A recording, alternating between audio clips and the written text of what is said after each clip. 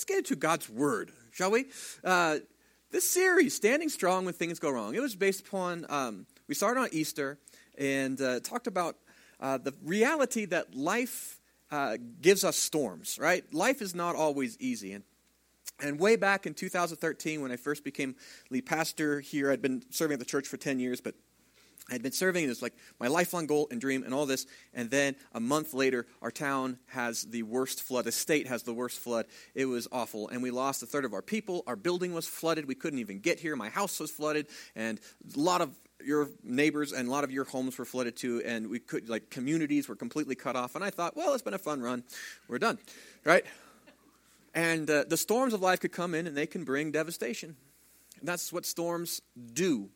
And in the midst of that, as we were looking around the community, said, well, if we're not going to be a church any longer, if we're going to close the doors, then let's go out loving our community. And that's what we did, and you guys responded in such an amazing way. You're just such an awesome church. And the way that you loved each other and our neighbors and our community, and you mucked each other's homes out, and you cared for one another and brought meals and food and fuel and all kinds of stuff, just unbelievable. And it's just a miracle, the fact that we're here, that God had worked in us, but how we responded was in Christ's love. And it let me know that there was a different way for us to live. Sometimes the storms of life come, but when we are with Christ, we can withstand all kinds of things. Now, in that storm, there was a house. I was down the canyon that I was looking through, I was looking at the devastation, like how can we help? And there was this house that was on either side of it were other homes that had been, the riverbank came up and washed their foundations and destroyed the houses. And so they were just levels. And this house wasn't. It was standing. And you could tell why. The water washed away the deck. It destroyed the deck. And it also washed away kind of where it would look like where the foundation would be. But you realize that the foundation of that house that was standing, its foundation was anchored to bedrock. It was anchored to Rocky Mountain granite. And that's why it stood. And that's what I would like for us to have in our faith. When the storms of life come, when the difficulties of life come, that we won't be knocked down, we won't be destroyed, because we have built our lives on the solid rock.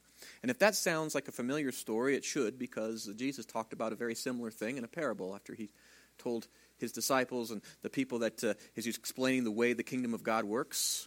He said to them, there's the wise man is the one who listens to his teachings, Jesus' teachings, and builds his life upon them. That person is like a person who builds their house upon a rock. So when the rain comes and the wind comes and the river rises, their life doesn't fall apart. But a foolish person is one who hears Christ's teachings and then builds their life on something else. And they're building on sand, he says, and so when the storms of life comes, they fall apart. We want to make sure that our lives don't fall apart, because the storms are going to come. And so how do we stand strong? Today, we're going to talk about one of those storms that's very hard for people to come through, and it wrecks a lot of lives, and that is the storm of doubt. And I don't know if you ever struggled with doubt, but chances are you have. And I'll tell you, doubt is an interesting thing. It can make us feel awful and separated from God, but it doesn't need to. Faith, if you ever notice, is easy when life is good.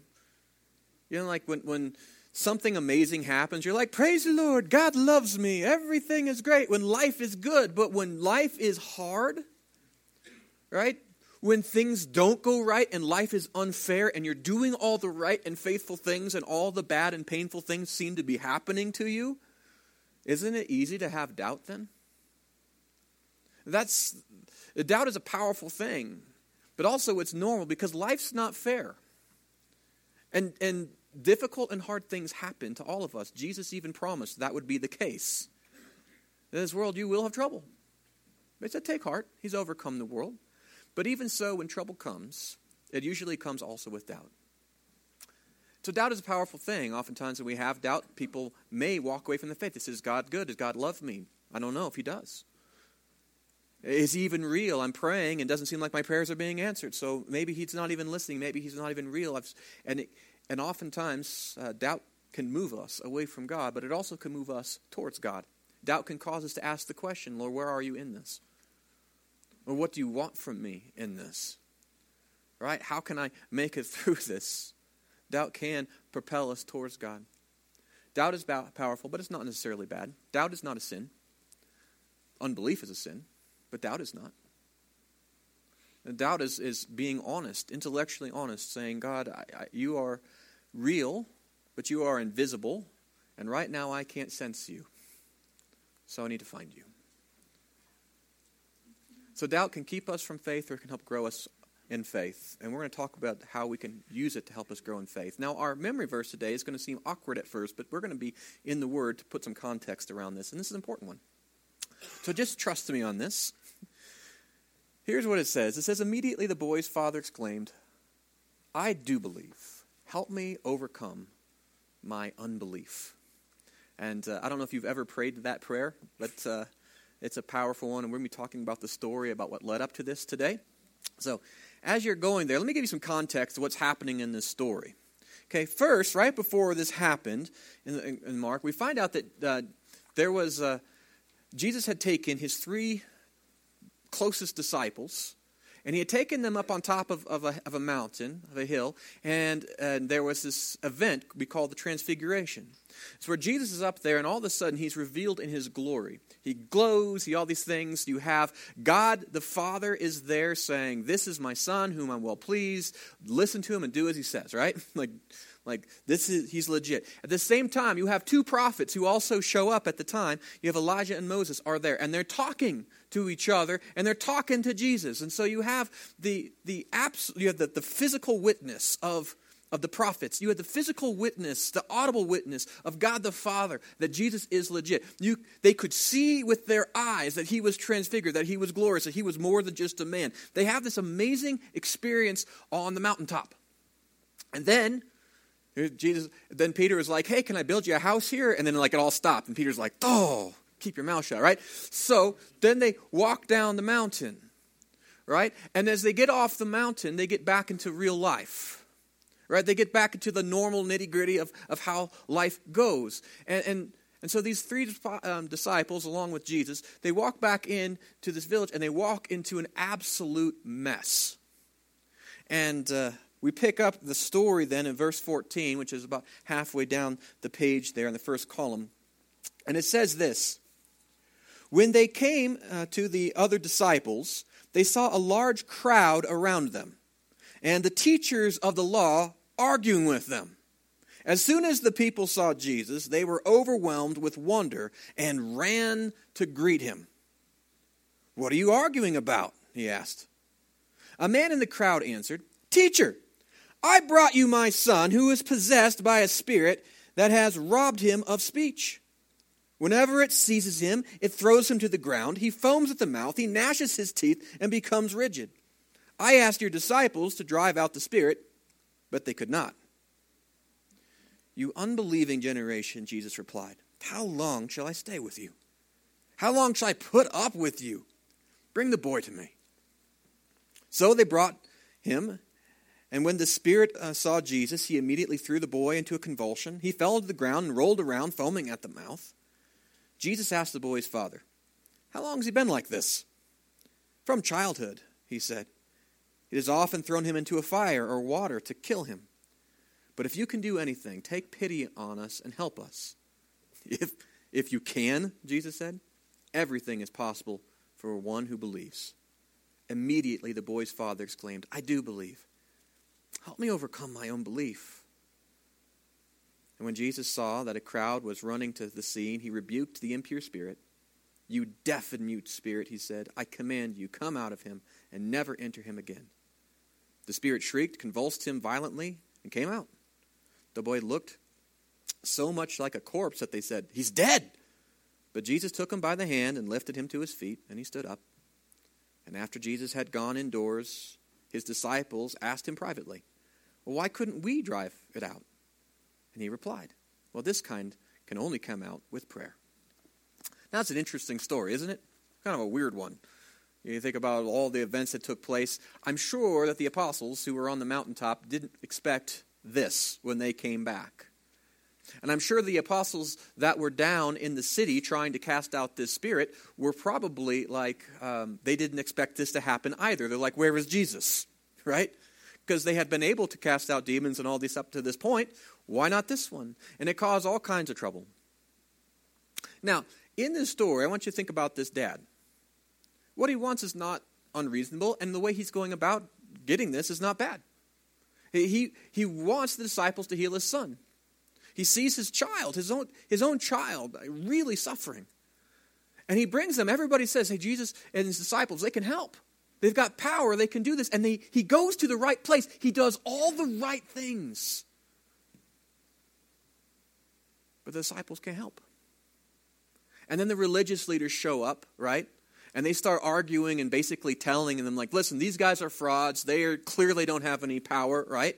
They start arguing about why they wouldn't be able to do this and start discrediting Christ's ministry. And here's this dad who just wants his son to be good. And now he goes there and his disciples can't help. And now the religious leaders are like, this guy is not going to happen. All his hope is crushed.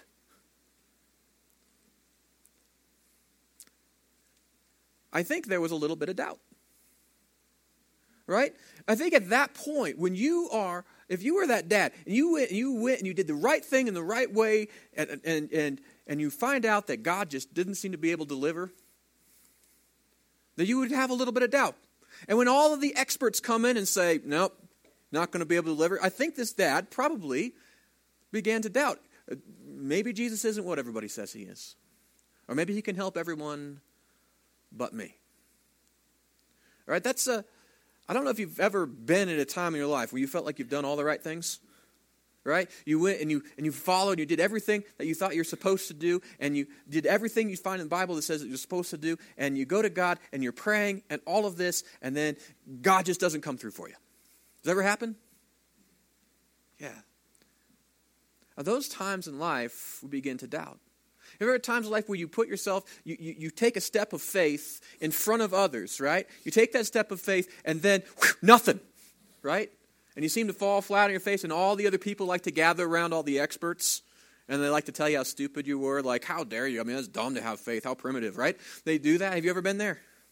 And all the family members that don't walking close to the Lord, and all the other people around, you read all the magazine articles and things like this, and you begin to wonder, have I bought into something that there's no power in? I think this dad felt exactly like that. This is not a new experience. And I imagine the disciples also began to doubt things too.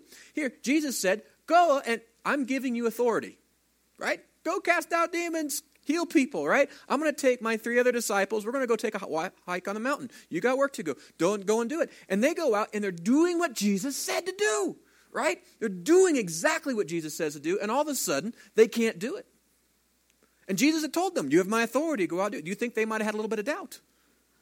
Like if Jesus goes away, if he's not here present, then his power must just be right around him or something like this. Or maybe he didn't choose us. Maybe we did something bad and now I can't do this. Or maybe he's just not as powerful as this demon. I mean, there's all kinds of doubts these guys could have had. And realize that these disciples, they grew up in Jewish culture and they didn't walk away from that. They were still good Jewish guys. They were following the Messiah. You couldn't be a better Jew than the disciples were. And you have the Jewish leaders whom their entire life growing up and listening to and respecting these people. And these leaders come up and say, whoa, you've got it all wrong. And Jesus isn't even there. You think maybe these disciples started to maybe doubt themselves?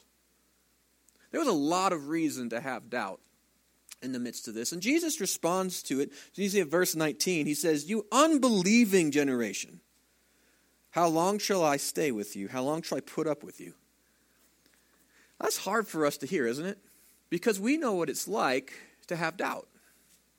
Or we know what it's like to be in the midst of when God doesn't seem to show up. We can identify with the dad. And we can totally identify with the disciples too, right? You go out, you take a step of faith, and it doesn't seem like there's any power there. And so we feel like, at least me personally, when Jesus said this, like, ouch, that seems awfully harsh.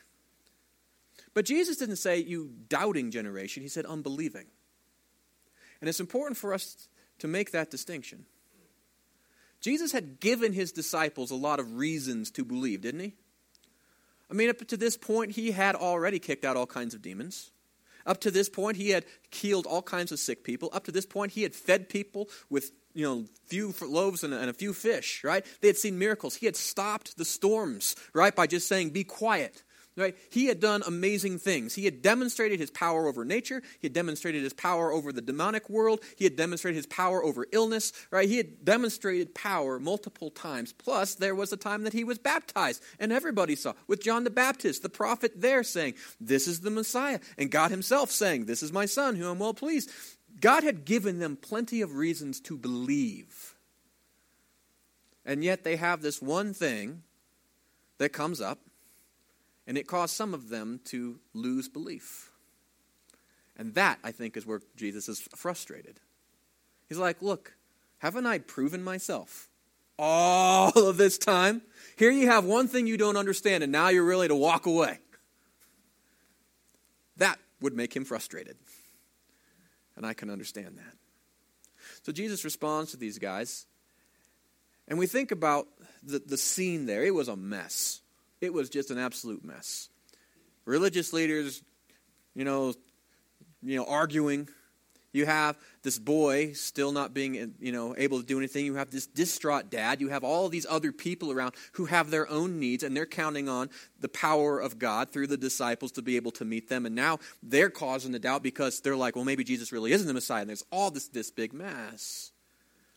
And I think everything looked out of control when the disciples, when Jesus and Peter and James showed up, right?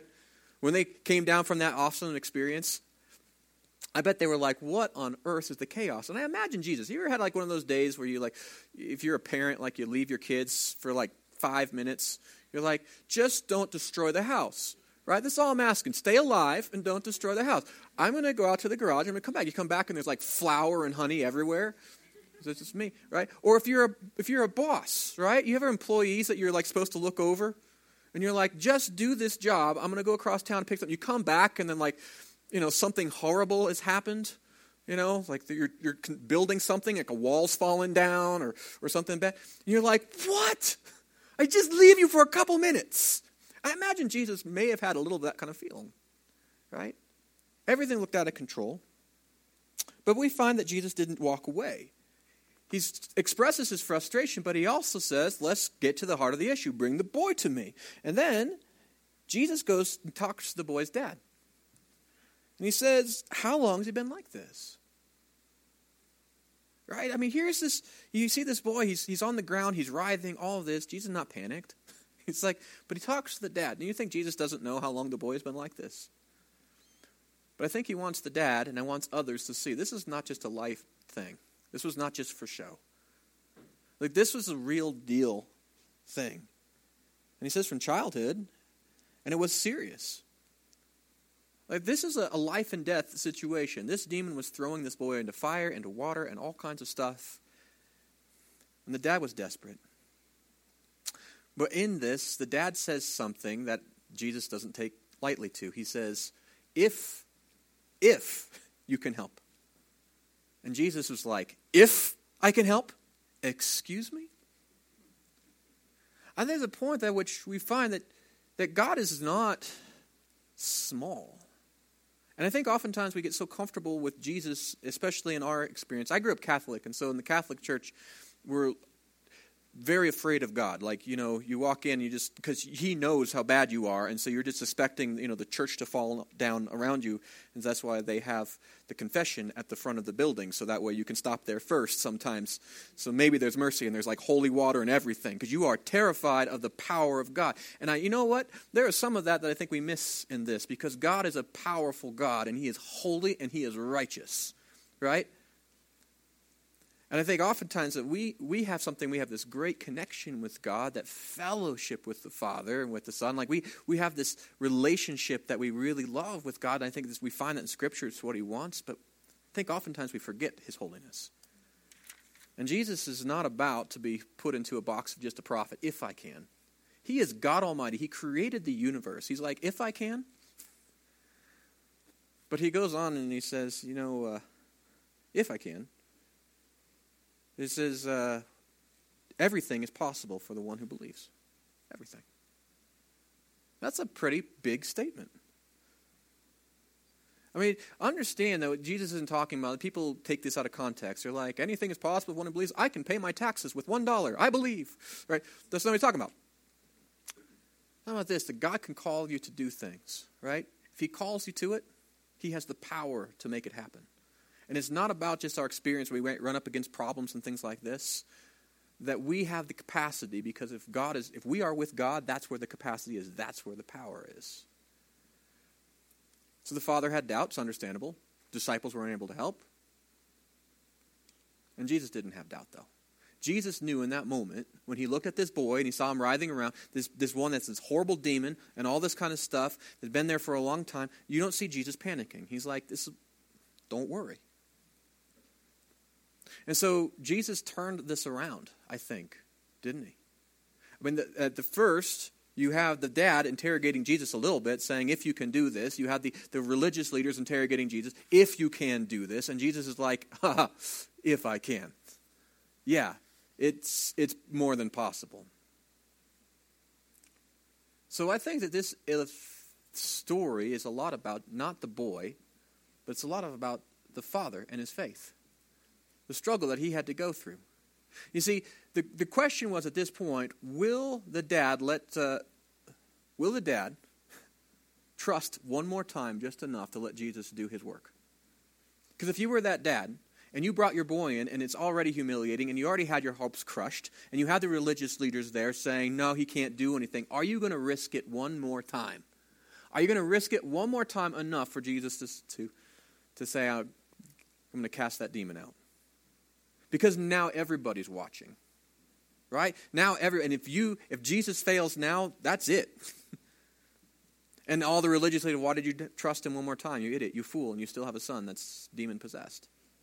There are times, I think, that step of faith when Jesus says, okay, I'm going to ask you one more time to trust me. That can be a really hard time, especially when you feel like he's let you down in the past. And so how does the father respond? Immediately.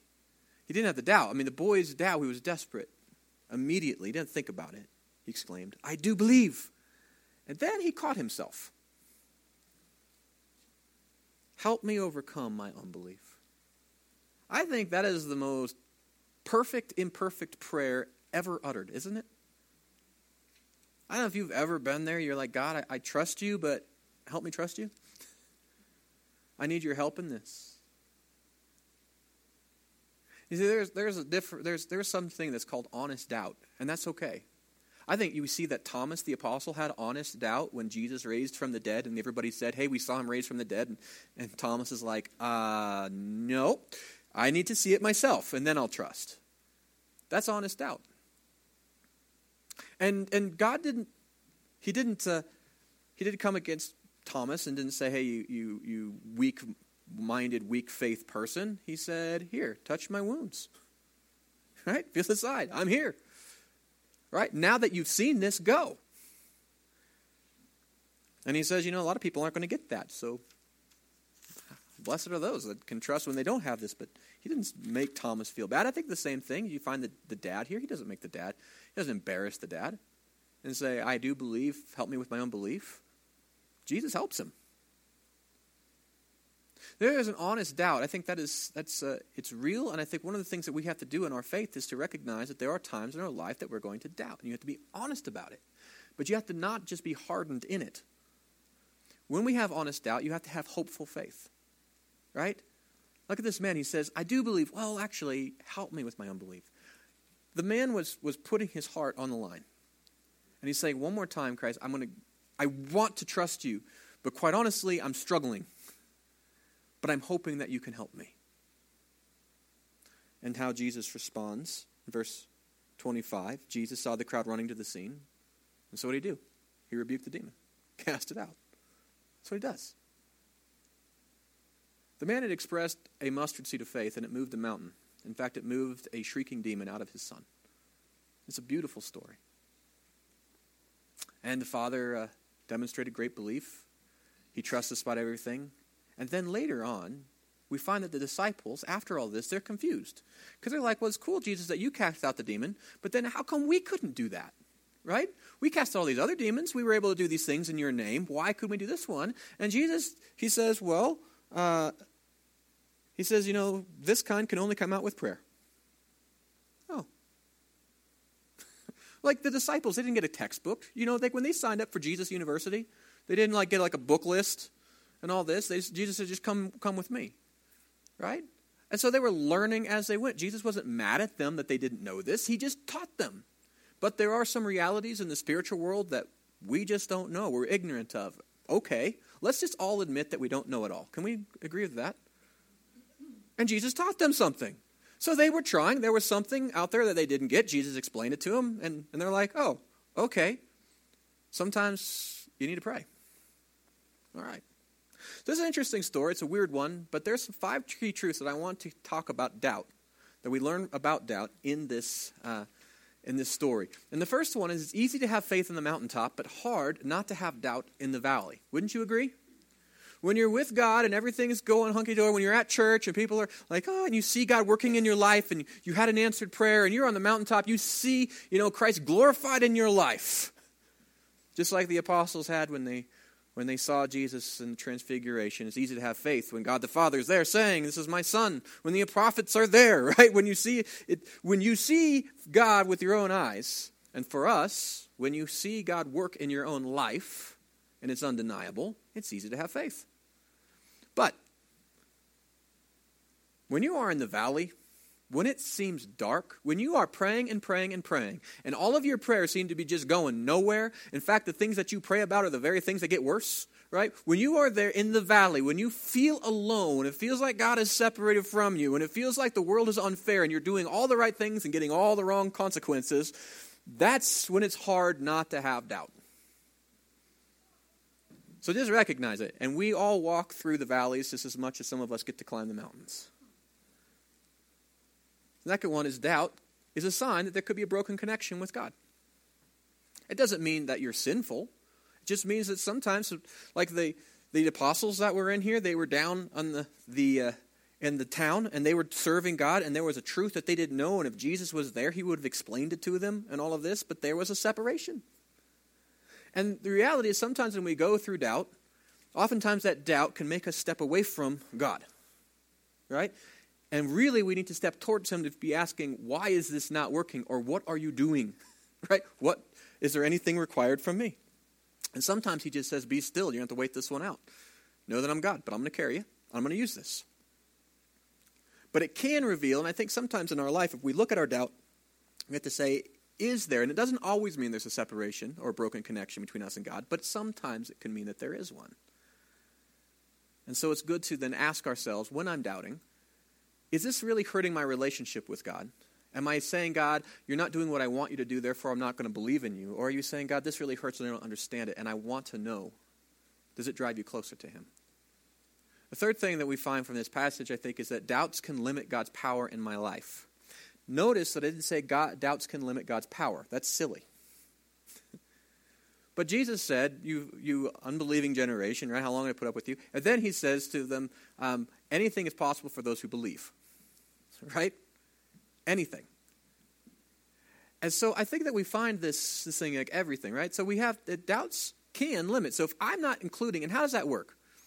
If I'm not willing to trust God, if the dad said to Jesus, when Jesus asked him, how long has your boy been like this? And the guy says, well, all this time. And Jesus said, well, everything is possible for those who believe. And the father said, I tried you. You guys failed. And he took his boy away. Do you think that would have limited God's power in his life? Yeah. If he just took his boy and said, I have too much doubt, I'm not going to let you touch my son anymore. You're a fraud. Then he would never have gotten to the miracle. You see, I think that's what it is. We have to trust God. We have to keep pressing. That's why the faith talks about we have like long suffering, right? That endurance of faith is a fruit of the Spirit. We have to stick with God. We have to trust him enough. And if we walk away from him, don't be surprised then if you see less of God's power in your life. I think the next thing that we find in this is that Jesus doesn't require perfect faith. Isn't that awesome?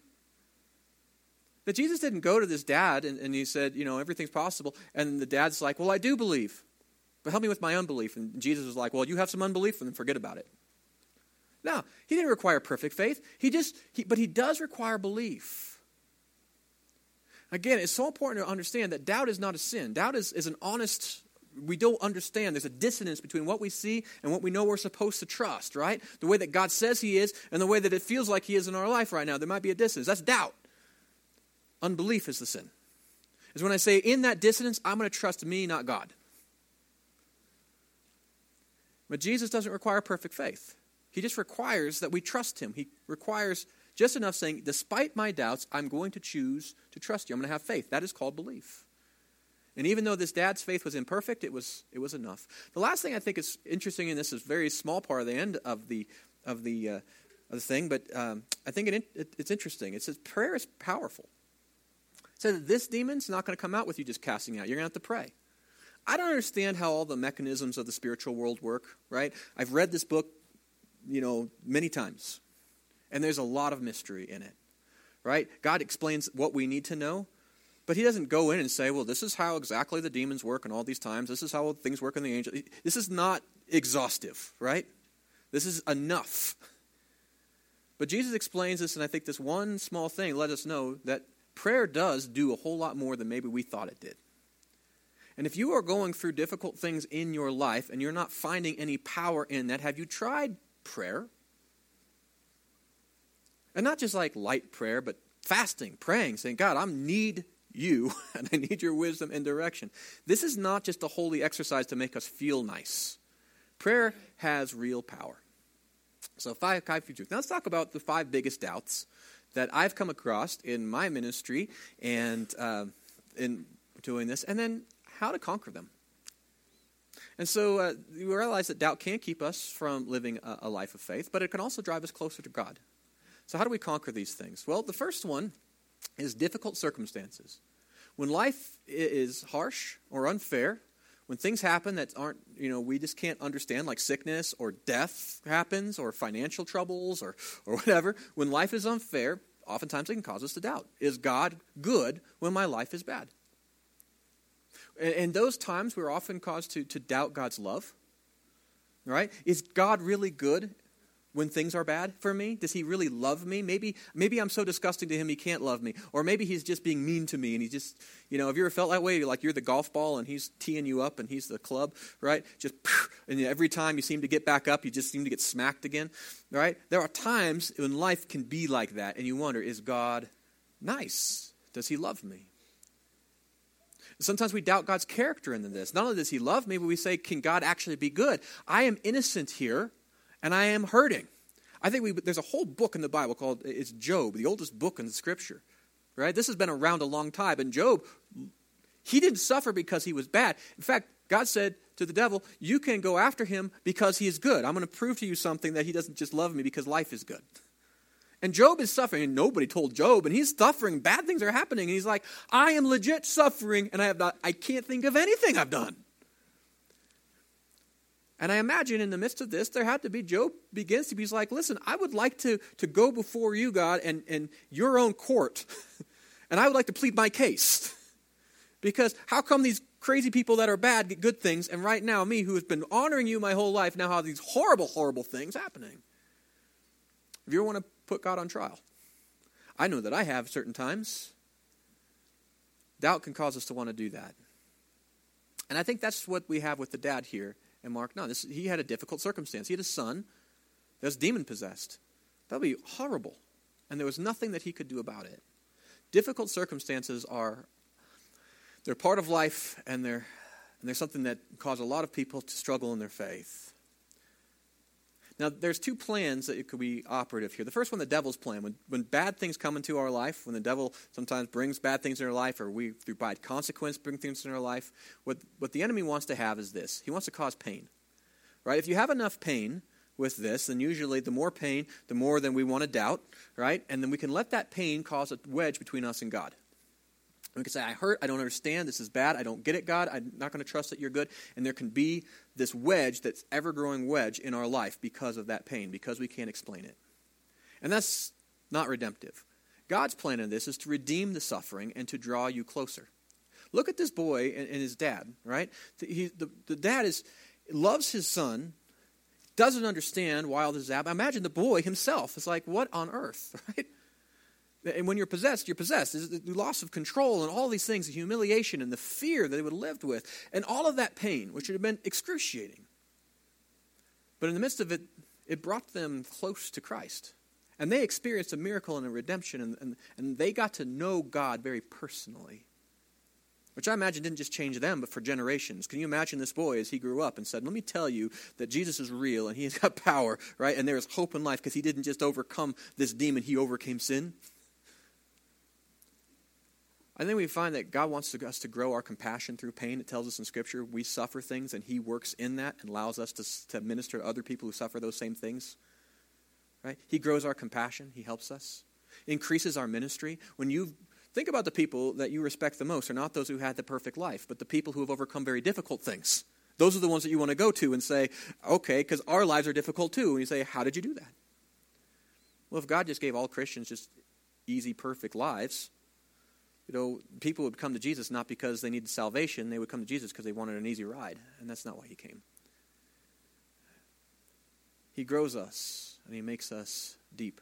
Mark 9:23, Jesus does say everything is possible for one who believes. And that means that we have the ability to overcome difficult circumstances and still stay strong in faith. But you have to believe. It doesn't mean you're not going to doubt. Belief is I'm going to choose to have faith even despite my doubts. So let me give you an example, something that happened in my life. My family went through a storm. It lasted about a decade, and there's some of it still going on. But there was a time, especially right, there was the church I thought was going to close. All these kind of things were happening. It was bad, right? And I thought my life was just black. And God says He's white in the Bible, right? He says He's in Him is light, and there's no darkness in whatsoever. And I could not see any light. Everything that I was trying to do to honor God were the very things that were happening that my life was getting worse in. Everything I was praying for got worse. I didn't even want to talk to God because if I mention it, then it get worse. And then I tried reverse psychology with God, and I started praying for things I knew were bad for me, and then He answered those prayers. I'm like, oh, right? It was bad. And I was so mad at God. And then you guys decided to bring me on as the lead pastor. Who knew, right? And so I was like, here I was hurting in my faith. And I was honest with you the whole time. And this just shows how awesome you guys are. And you loved me in the midst of this, but I was struggling. I was like, and I was at this crossroads. I felt like I was like standing on a dock, right? Where I had one foot on the dock and one foot on a boat. And you can't stand like that very long, right? And I felt that there was God's word, and I knew that who God was in God's word, and I knew the God of my experience, and the two were very, very different. The God of God's word, the Bible, is a God of love and compassion and power and presence and all this. And in my life, I had about a decade of just feeling like God was silent and bad things were happening, and then I could pray all I wanted to, and He answered every other people's prayers, but not mine. It was like, and I knew that I couldn't stand there forever. So the church brings me on. They say, hey, we'll take you as our lead pastor. Great. You know, one of the nice things about being lead pastor is that on Sunday afternoons, I can watch football. I love football. And I couldn't do that as a youth pastor because when the dads would pick up their kids from youth group, they would always tell me the score of the game. So even if I recorded it, it would ruin it for me. So I got rid of my TV. So when I became lead pastor, I did something very, very, very selfish. I took a day off, and I went down to Boulder, and I bought a TV.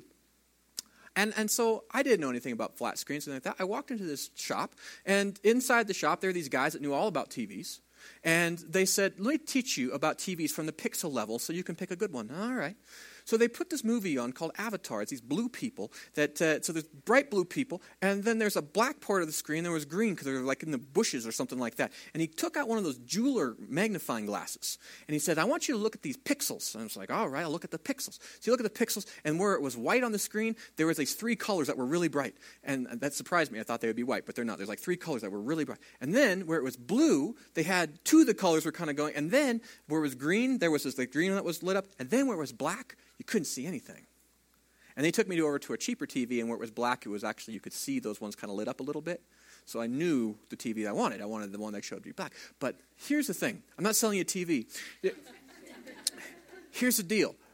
When I was there and I was looking at that white pixel, I could look in there, and it was like all I could see was brightness, right? And I went over to the black pixel, and all I could see was darkness.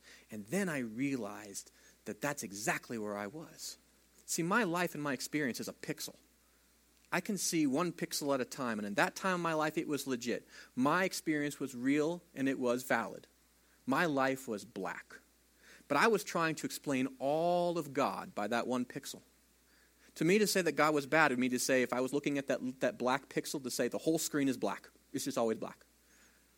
God seemed difficult in my life at the time, and I had pain in my life at the time. But the Scripture is the whole picture. It's the whole TV.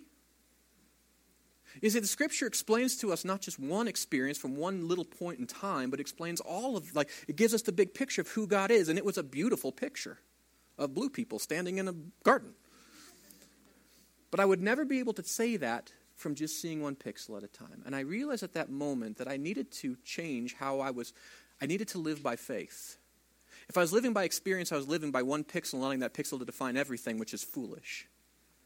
But living by faith allowed me to see the bigger picture and trust that my pixel would change eventually when it was time. And I could trust that I was part of something bigger and that God was working in me and he was going to work it all together for his good and the glory of his kingdom, right? That's the difference. So I let my pain drive me to question why, which drove me to a TV store, which allowed me to then see that I could trust God in the midst of my darkness. And you know what? My pixel changed. It was awesome. But I know this, that even if it goes back to black, it doesn't mean God is bad. It means that he'll carry me through that time too. So if you're facing difficult circumstances, here's some things that you can do to help you. The first one is consider, what am I going through? Are these actually consequences? Right? Sometimes we suffer things and it's not God's fault, right? For example, if you like to gamble and all of a sudden you have no money because you gambled all your money away, maybe it's not God punishing you. Maybe you have a habit that you should probably not do, right? And so if we find that, you have a horrible, you're in a marriage and things are just going really south, but you're always being disrespectful or not loving to your spouse, it's not God punishing you with a bad marriage. And maybe it's just a consequence that you're not living according to his word. If that's the case, if your suffering and your pain is a cause of those things, a cause of consequence, then the answer is to repent. And how do we do that? Repentance doesn't mean say, God, I feel bad about this. It means start living a different way. And that's what the discipleship life is about. That's why we come to church. That's why we're part of life groups. That's why we encourage each other to say, what is God's plan? And then we help each other. But you have to make a decision in your life to say, this pain is going to drive me into righteousness, right? It's going to drive me into a better way of living, to be like the man who builds his house upon the rock. But let's say you look at that and you say, this is not consequence. I'm doing the right things the way God says, and I still have this. What then? This is what you do. You cling to God's word. It is true. It is the big picture. It is not just a pixel. You have to cling to his word. God loves you. He is good. You are his. And he promises his word. He's going to use this for your good in the kingdom. Just stay faithful. That's your job. Continue to stand. Also, pray. You need to pray. At these times when you're mad at God, and I'll tell you, some of my prayers during those dark times before I got this, I would go up on this mountain because I didn't want to be heard, and I would talk to God loudly to make sure that he heard me until my voice ran out. And I would tell him how displeased I was with his management. Right? And those were prayers, but also in that I would say, I would appreciate if you would change things. Right? Now, that's the church version, right? That's the cleaned up version. But that's kind of what I was saying. And then I'd come back, wait for my voice to heal up so I could go talk to him again. But over time, as God revealed that he was good, and my prayers changed to say, God, one, why did I think that I deserve better? Two, this world is, if you're going to use me, then use me in this. Make this valuable. Another one I kept praying, I said, God, keep helping me have the faith that I need to stay strong with you. I don't want to give up. I don't want to be kicked off your island, right? I don't want to miss out on the good thing that you have on the other end. So in my weakness, help me be strong in this. My prayers began to change. But in the midst of your pain, go to God and be honest with him, and he will help you. Next thing you need to do is connect. Share your burden and receive encouragement. Right? One of the great things that I had is I had my wife and I had other people, friends around me of people of faith. When I was struggling with faith, they could remind me that God loved me. They could remind me of the times in God's life, in my life, that God had worked powerfully. They could talk about the times that God had worked in their life. They could say, Aaron, you may be weak and you may be frustrated, but I am praying for you. And we are going to help you. We had groups of gals from our church that helped us in that time. They helped clean our house. People brought over meals, wrote notes, put them in the mailbox, and I'd get notes and remind me that I wasn't alone. I don't know how I would have survived that time in faith if I didn't have a community of faith to help me. And you need that too. Second biggest doubt is intellectual arguments.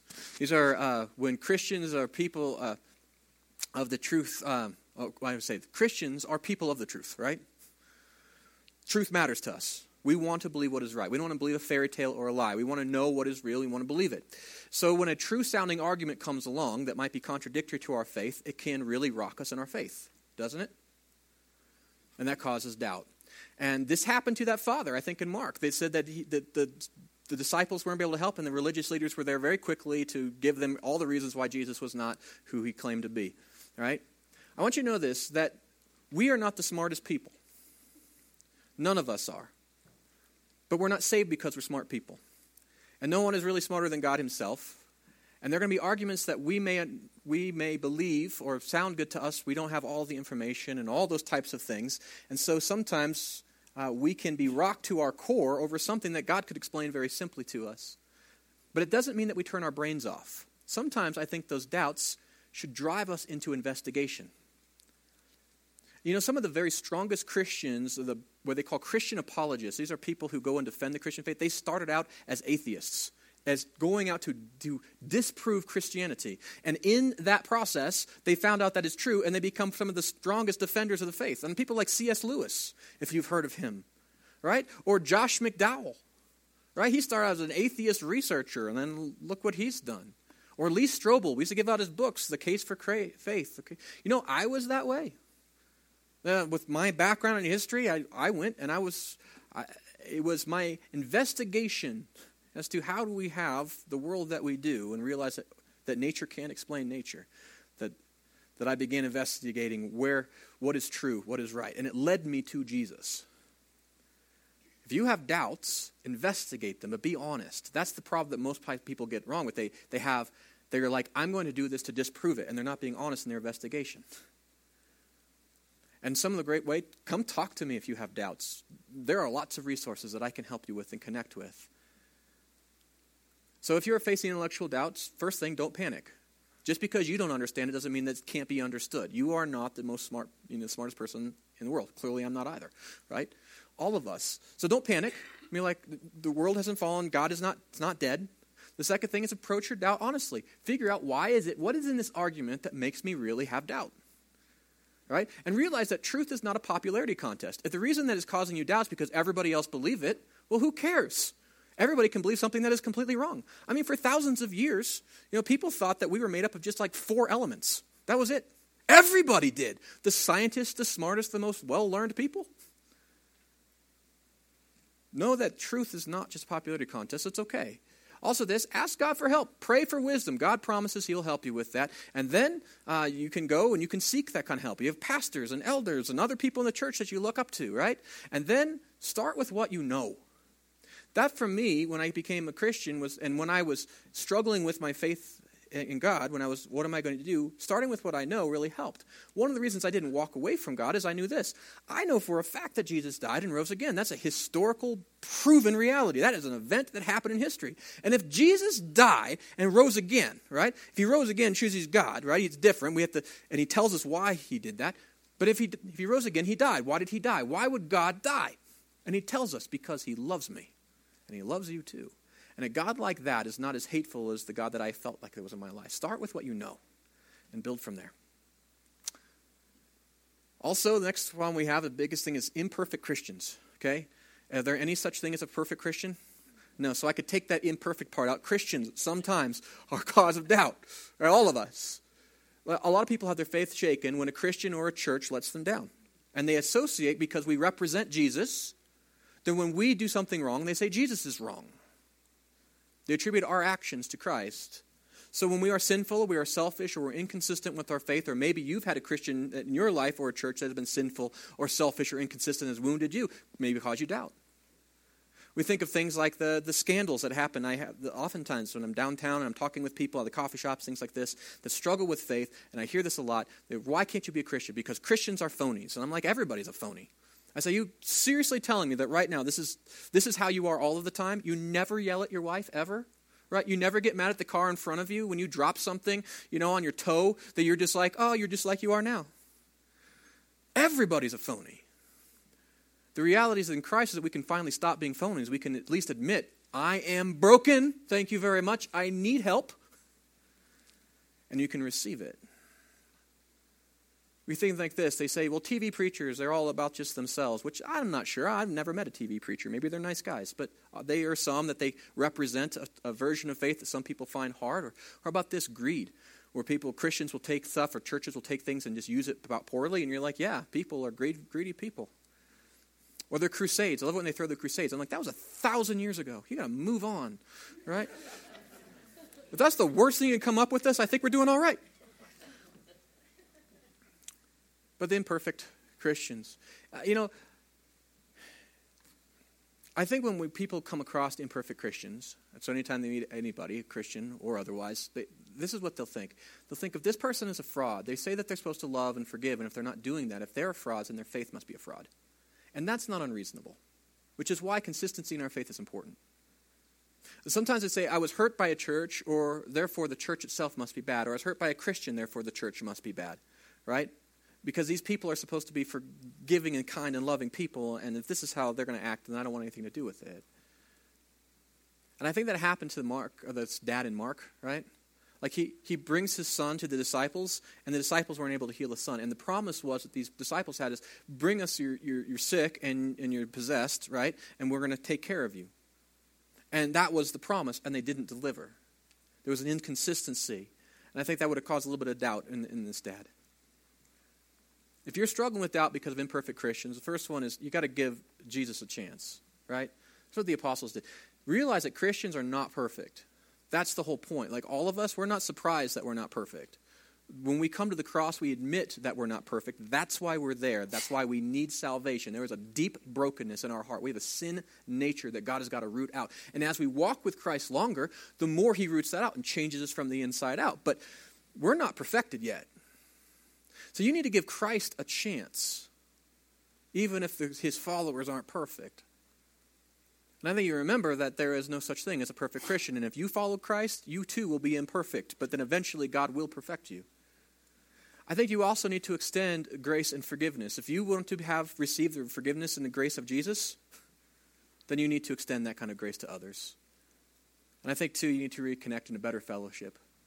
Maybe you are, like some people come to us and they've come from very abusive churches. Churches that have done things to them that are just awful. Because you know what? We're a family. And there's such things as a dysfunctional family. There's also healthy families. And we want to be a healthy family. And if you grew up or were part of a dysfunctional family, a church family that was really bad and was abusive and did all these things, not all churches are bad. It's like giving up saying all families are bad because there are some that are bad. You need to connect with a healthy family.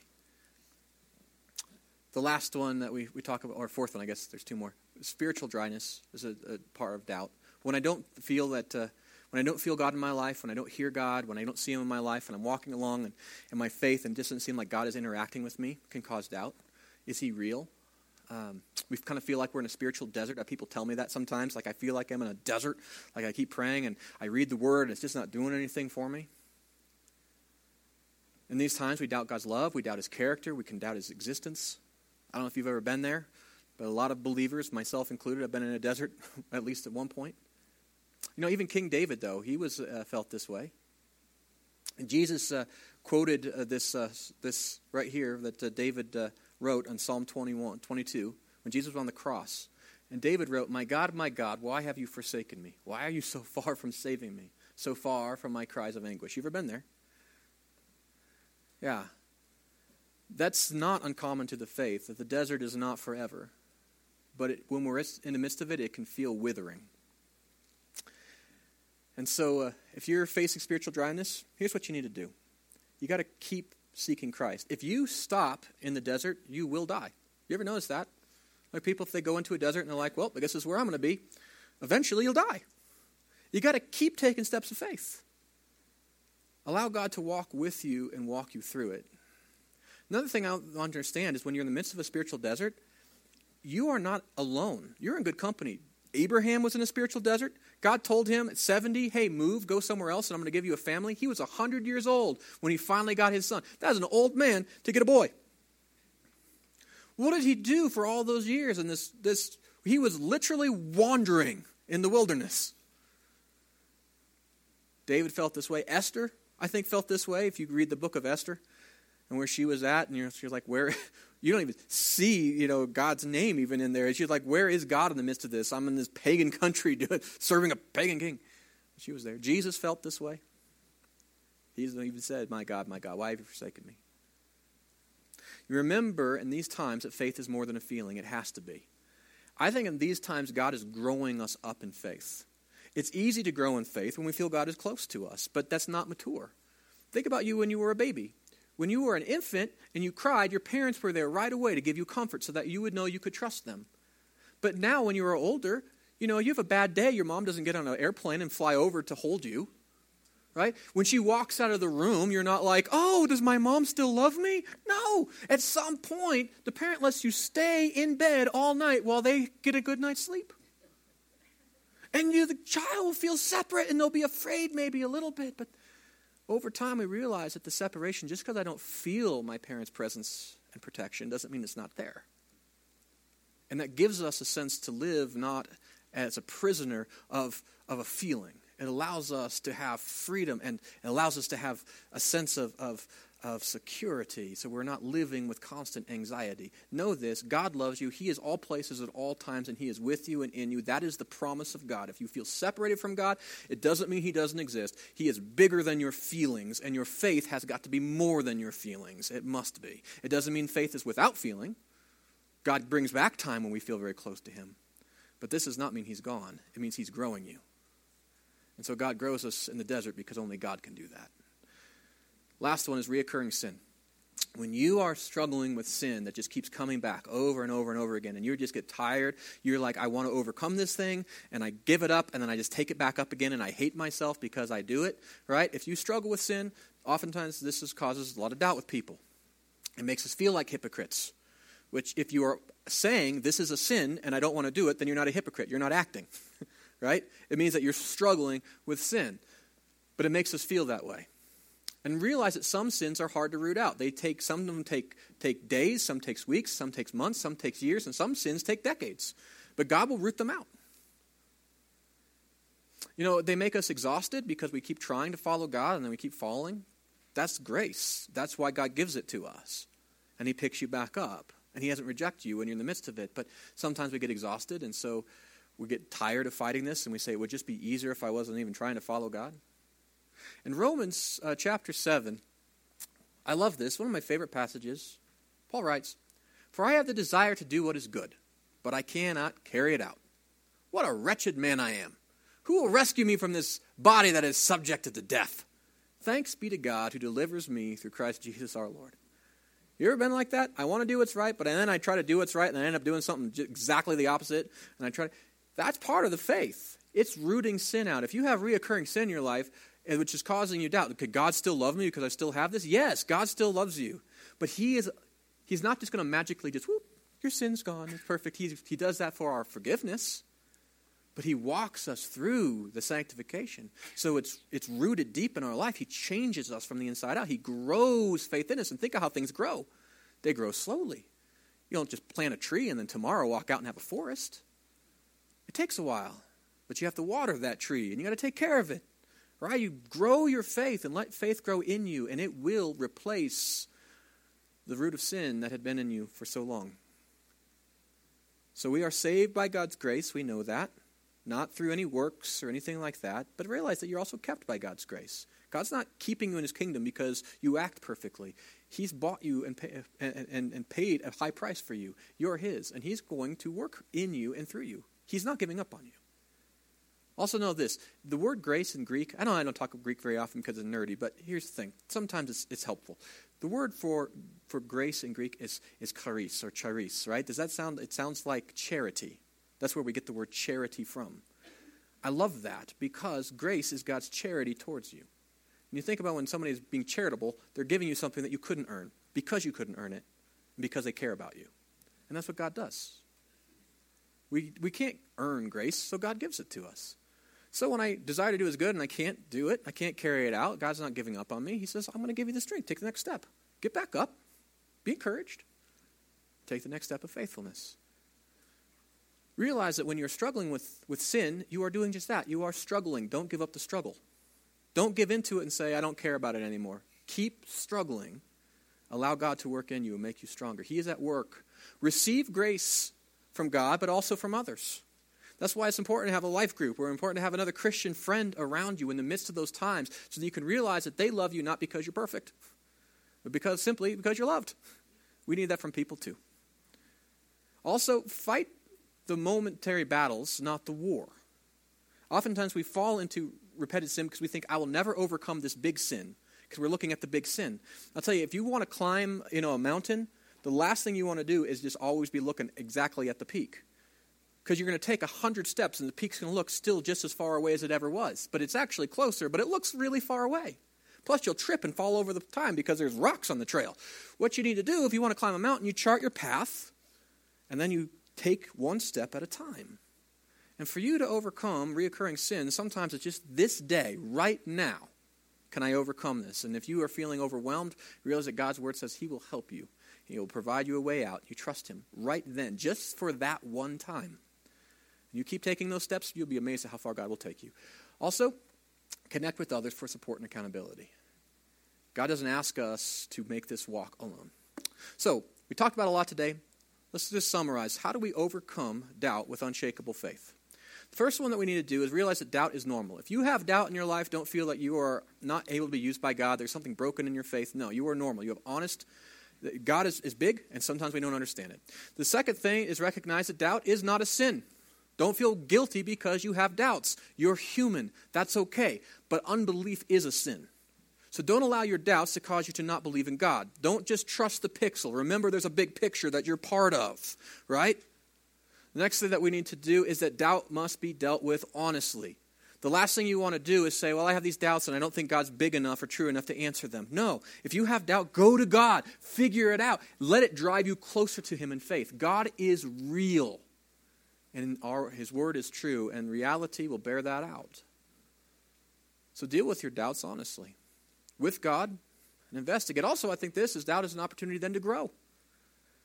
The reason that I am so sure that my faith is real is because I had such strong doubts that drove me into testing it and testing it and testing it. And now, there is no way that I would ever deny my faith, because I know for an absolute certainty that it is real. Doubt can grow you. And I'll tell you this, in the midst of when things were broken in my life and it was hard and my life was black and I had all that doubt, I realized that God is good even then. And now you're not going to talk me out of that. And when difficult times come again into my life, and they will, I will not doubt the fact that my God is still good. And because of that, I'm able to encourage some of you that are going through difficult times as well. It's an opportunity to grow. Also doubt is, how do we counter doubt? With belief. Start with what you know. Jesus died and rose again. If he died for a reason. He died for your sin and mine. If he rose again, it means that he's more than a man. He is God. We take him at his word why he said he came. He said that he came so that all who would believe in him would not perish but have eternal life. This is a loving God. Take him at his word. And trust him. Have faith, even in spite of your doubts, and let him carry you. So how do we take this? This is a lot of stuff. How do we take this and apply it to our lives? Well, if you take out your connection card, I've got some next steps for you. Because, again, faith is a journey. On the back side of your connection card, if you take that out, if you want to look back there's some things that you can do this week that will help you take steps of faithfulness for all of us when we struggle with doubt. The first one is memorize Mark 9:24. If you would do that, think how helpful it is to know that you don't have that perfect faith. Immediately the Father explained, I do believe. Help me with my unbelief. Isn't it helpful to know that you're not the only one? And this is where you can go to God, and this is a great prayer to say to him when you're struggling, help me. Memorize this so it's on you, so that way when you struggle with doubt, you don't walk away from God, but you can go to him. Also, maybe what you want to do is read the Gospel of Mark. Now you know where it is because it's in your Bibles, and we turned there. So read it. It's the story of what Jesus did, and in the Gospel of Mark, you're going to see how Jesus proves that he is greater than all kinds of things, and who he truly is, which will help us overcome our doubts.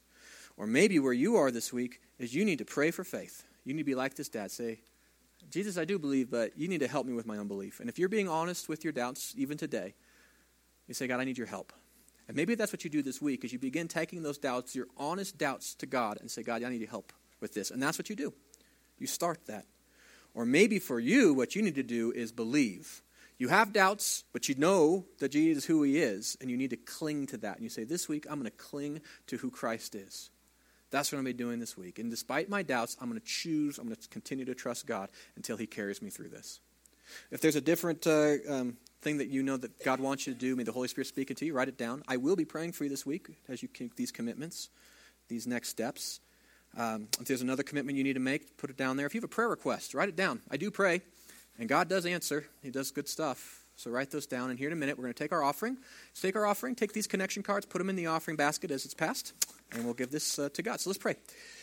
Father God, thank you for the reality of you. Thank you that you're real, that you love us, and that you're powerful. Thank you that even though you're invisible to our eyes, that you are most certainly a God that exists. You are the God of the living. You're not the God of the imagination. So Father, I pray you would help us in our church to walk with you closer, deliver us from our doubts, help us to walk in a way that not just is honoring to you, but Father, that demonstrates the reality of you in our life. I pray for those today that are struggling with doubt. Would you bless them today, Lord, with a sign of your presence, extra encouragement, help them take steps of faithfulness.